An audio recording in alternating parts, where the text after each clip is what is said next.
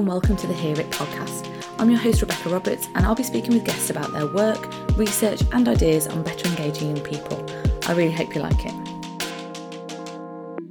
So this week we're joined by Jamie McCracken, Head of Agency at Protein in New York. Jamie's global experience of customer attitudes, behaviours and motivations has informed all kinds of insight reports and strategies, working for a host of brands from Nike, Yeezy and Red Bull to Google, Apple and Alexander Wang, just to name drop a few. Jamie, thanks so much for coming on the podcast today. That's all right. Thanks for having me. So tell us more about your career and how you ended up at Protein and what it is you do there. I think it's always useful to kind of go back to the start. So, I've always kind of been interested in kind of social sciences, theory, behavioral economics, storytelling, all that kind of stuff. So I started off, at least through education, looking at economics and history. That was like my undergrad. That perfect timing, obviously, to have an economics degree was the financial crash. That's when I came out of university. So that was brilliant. And I decided, that's not necessarily the most useful thing I can do as a person. Also, it's not the best career path. So I wanted to look at something a little bit more positive. So I looked at sustainability. So I went to Leeds and did a master's in sustainability. And it was all about, qualitative research, quantitative research techniques, looking at social, cultural, economic, technological, business trends, and how that impacts social responsibility. I was always a big fan of kind of sportswear. That's a big passion of mine. So I did my thesis in collaboration with Puma, and it was all about sustainable fibers in performance apparel. And so I came out not really knowing what I wanted to do, but then I heard about the Future Laboratory, which was like the leading trends and consumer insights agencies. So I moved to the Future Laboratory, studied. I guess it's always a study as well at the Future Laboratory. It feels very like, a lot of researchers and strategists cut their teeth there before going on to other stuff. But I did that under Martin Raymond. That was for a couple of years. That was all about, consumer design, behavioral trends, but it was very much from a kind of observational and an editorial space. LSN Global is, in my opinion, one of the leading platforms in terms of tracking trends and really making sense of big consumer shifts and cultural shifts. But I always felt like it was through the lens of product design. Again, a very observational editorial lens. And that's why I joined Protein. So I joined Protein in 2013 and what I loved about Protein was this idea that they had a real connection to culture from a grassroots level. So, they had a gallery, a coffee shop, they had parties, screenings, talks, they had a journal, magazine. My journey with Protein started there because of this connection to the grassroots. I worked in London for a couple of years till end of 2015, working with some of the brands that you spoke about, very much kind of youth-orientated brands, all the things that I love from like fashion, booze, technology, automotive, all of the kind of fun lifestyle brands. And then in 2016, I moved over to New York to start the insight department for Protein over here. And that was all about kind of building and managing and creating the offering for these guys. And then I began overseeing the whole agency. That means everything from, I guess, like defining the elements, the brand vision, talent development, research, strategy, delivery methods. But then also kind of leading the brand content. So like the Yeezy projects and the Pernod Ricard and the Diageo. So still booze, fashion, tech.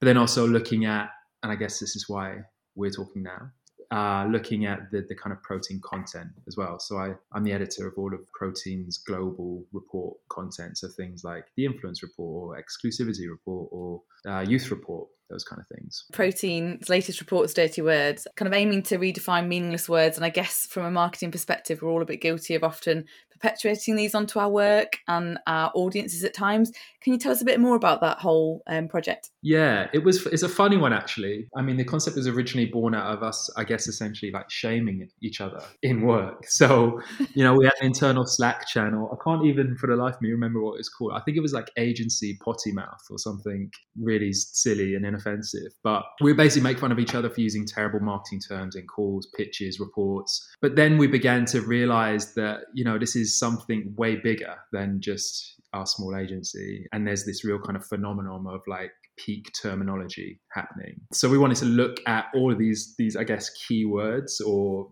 concepts that were dominating kind of the product landscape, brand landscape, media conversations. And we wanted to begin to unpack, how a brand's using them and how an institution's using them and how much of a disconnect is that from how consumers use them and progressive individuals use them, because we saw like this real gulf, I guess, in the definition of terms. So we came up with this publication series called Dirty Words, because, we felt that these words, not dirty in their creation, but how they were now being used and kind of co-opted by brands, was somewhat kind of dirty. So we wanted to kind of take a step back, help brands, because we're a brand consultancy, and really explore how the concept and context of these words had shifted, and really build discussion around that. And it's not necessarily, we don't have any hard and firm answers, but it's more about creating just a discourse around change. That's what I really liked. I think it was the influence report in particular that reflected somewhat of a shift, I guess, even pre-pandemic, that the world of influencer marketing is changing, and that's so linked to sort of consumerism. And do you think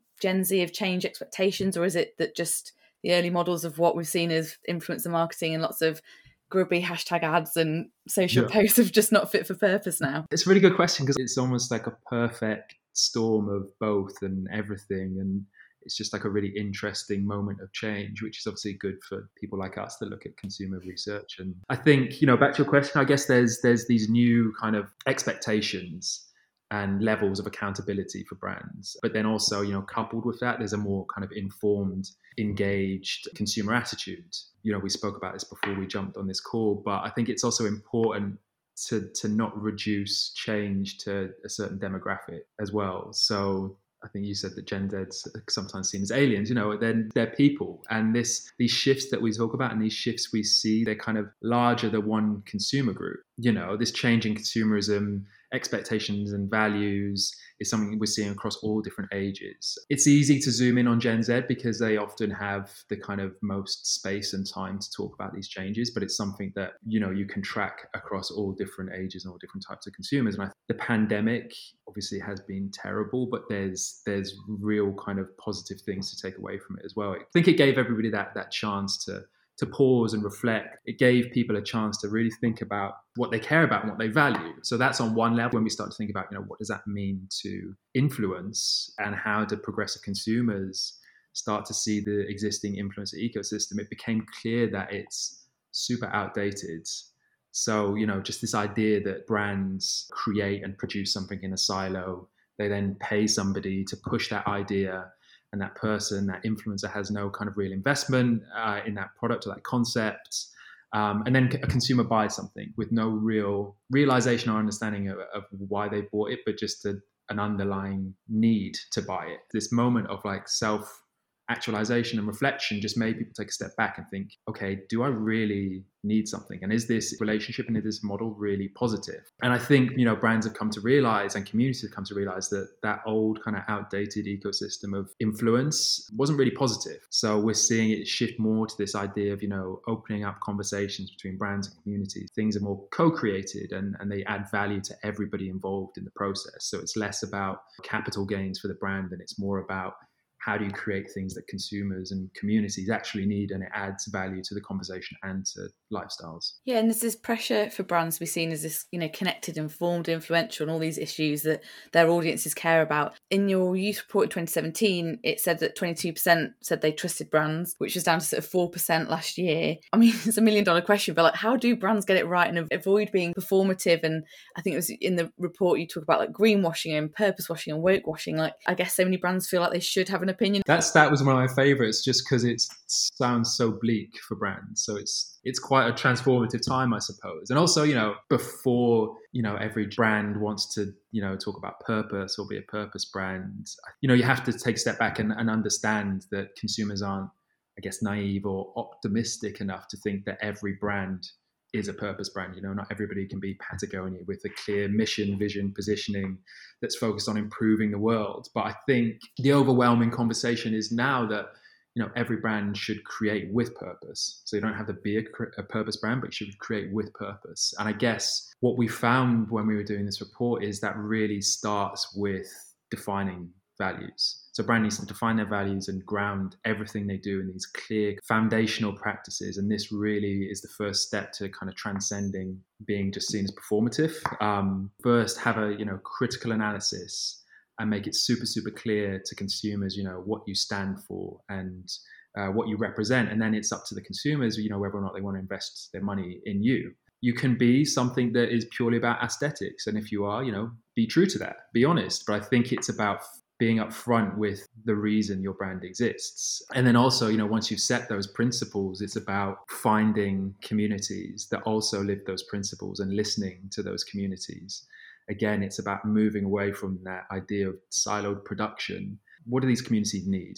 How can you help? Brands need to think of themselves as kind of platforms that lift up the community, that empowers them and, uses their voices, doesn't co-opt them, but really becomes a platform to, lift communities and improve the wider lifestyle of their consumers. Also in the report is this point around the impact of the pandemic and this heightened sort of awareness of well-being in local community and planet, and it was a phrase that I really liked, sort of express personal values over self-expression. And I wonder whether, is influence becoming something synonymous with ideas and movements over product, do you think? And does this come back to brands having this strong, clear brand values, or being more aware of where you sit in the ecosystem? Like you mentioned it a little bit there around, your reality of like how you fit with that local community and raise voices. It might not always be about that specific product, if that makes sense. I think, it just kind of goes back to this idea of, I'm not going to use the word woke because it's terrible. And again, I might do a dirty word on woke, who knows? But I think it's just this idea that people are buying more into brand values than just mere aesthetics. And I think, one of the favorite things that came out of that report was just this idea of that, in a world of limitless choice, every decision an early adopter makes means something as products and brands become character references. And I think that's like a really interesting way of thinking about it. Now, consumers are obviously investing in values, but the products are, essentially like the advertising board is out-of-home advertising. It's them showing that, these are, because I wear this brand, these are the values it represents, and this is what it communicates about me. And I guess the same goes for the kind of influencer landscape as well. There's this search for depth and authenticity, not just kind of performative aesthetics. We're seeing that consumers are really looking for brands and influencers with enduring values. So they want to see kind of that consistency in story with the brands the influencer collaborates with, the marketing narrative that the brand always tells. They want to understand the back end. There's this constant desire for deep research as well that we're seeing from consumers. So they want to understand, what's your role in community, both as a brand and as an individual. How are you investing in that community? What's the makeup of your boardroom? What are the reasons you make your decisions? So there's this kind of hyper transparency moment we're moving into, and it's all kind of surrounded, or it's all kind of grounded in fixed principles. So what we're seeing is this idea that substance is becoming so much more important, and cool designs are still going to turn heads, but it's not going to create longevity. Any advice for those listening who want to better understand their audiences and what influences them? It's a funny one. Your research doesn't have to be scary or expensive, I think, is the first thing. And probably get killed for saying this, but I always think like the less professional you are in research moments, the more kind of truth and authenticity there is to a lot of research. And just thinking about it as well, mixed methodology is so important. So there's obviously different approaches for different scales of insights and finding. There's moments for qual and there's moments for quant. I think also the way research is changing now, you have to understand that it's an iterative process as well. A good piece of research brings up more questions than answers, which, hopefully brands don't feel shortchanged, but that's often the process. So it's about thinking about, how do you start small? How do you then stress test ideas? Start small, start qualitatively, use internal resources, use adjacent resources, think about all of the assets you have internally before kind of going out there, I think is super, super important. And then once you're kind of out there doing research, it's so important to focus on kind of honesty and transparency. So you'll find that if you're talking to the right community and if you're talking to your right consumer, they're going to love to be involved in this conversation, but you have to kind of tell them exactly why you want them involved, what's expected of them, how that information's going to be used. You also have to be so respectful people's time, pay them properly, give them the space they need to have kind of true and honest conversations. And I think it's also, don't get too carried away with new shiny tech. I think it's interesting now, especially in COVID times, that research has become increasingly remote, but you can get so much just from kind of small deep dive ethnographic approaches where you really kind of get under the skin and live the life of your consumer, rather than thinking about how do we make this hugely scalable to really have a strong business case for our findings. How do we get 10,000 people to answer this thing? Often start small, start honest, start with a true community it's already existing, and then kind of scale up iteratively as you want to test concepts or think about building out on a bigger, larger scale. Are there any brands or campaigns you think do a really good job at engaging youth audiences? This question is so important, but I always hate it because I always love to talk about things kind of conceptually, and then it's always you hope that brands are jumping on this and running with this to prove those concepts right. And there's a couple that are doing interesting things. I think they're in the report, so I just lifted them in preparation for this. But my favorite, and I think this goes back again to that earlier discussion, just this idea of brands not co-opting communities and brands becoming a platform to lift communities. I think V-Files, the store in New York, their new foundation, I think is really interesting. And it's similar to that kind of, that whole Red Bull music kind of model of creating a framework and an institutional structure that helps people. So they're looking for the next generation of cultural innovators. They're giving them the resources they need to kind of redefine the world and redefine their industry and their category. And it's very kind of inclusive programming, empowering like underserved minorities and communities, and giving actual grants and giving incubation and giving education and research and development and helping people understand about kind of policy and understand about process, because that's really what the next generation of consumer needs. They don't need more product. They need like institutional help. Like they need to understand how to work the system and how to develop their trade and further their passions. Like to me, that's where a brand adds more value now. It's not about gifting sneakers. It's not about gifting product. It's about helping somebody understand how to scale a business model. The kids I talk to, the kids I interview, they don't need another thing. They need to understand about process, which I think is, to me, that's the most interesting thing that brands do now, is thinking about what are the structures they can create that help education. And are there any podcast, books or newsletters that you would recommend we check out? Obviously, Protein Supplement, of course. Of course.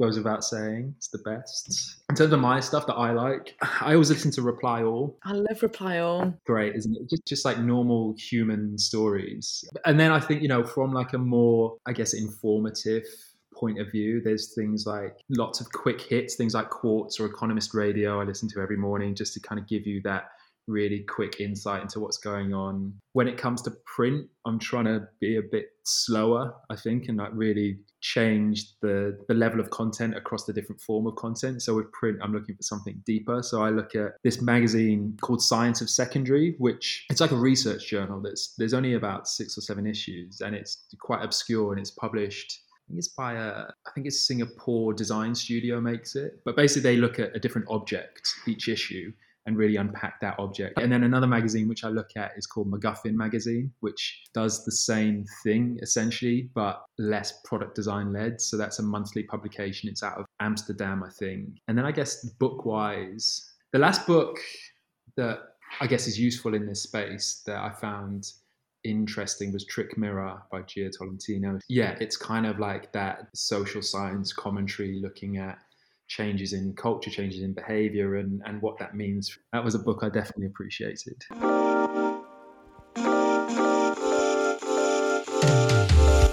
Thank you for listening to the Hear It podcast. You can find links to everything we talked about in the show notes. If you'd like to get in touch, you can find us on Twitter at the Hear It podcast or threadandfable.com. And if you've enjoyed the show today, please drop us a rating wherever you listen to your podcasts.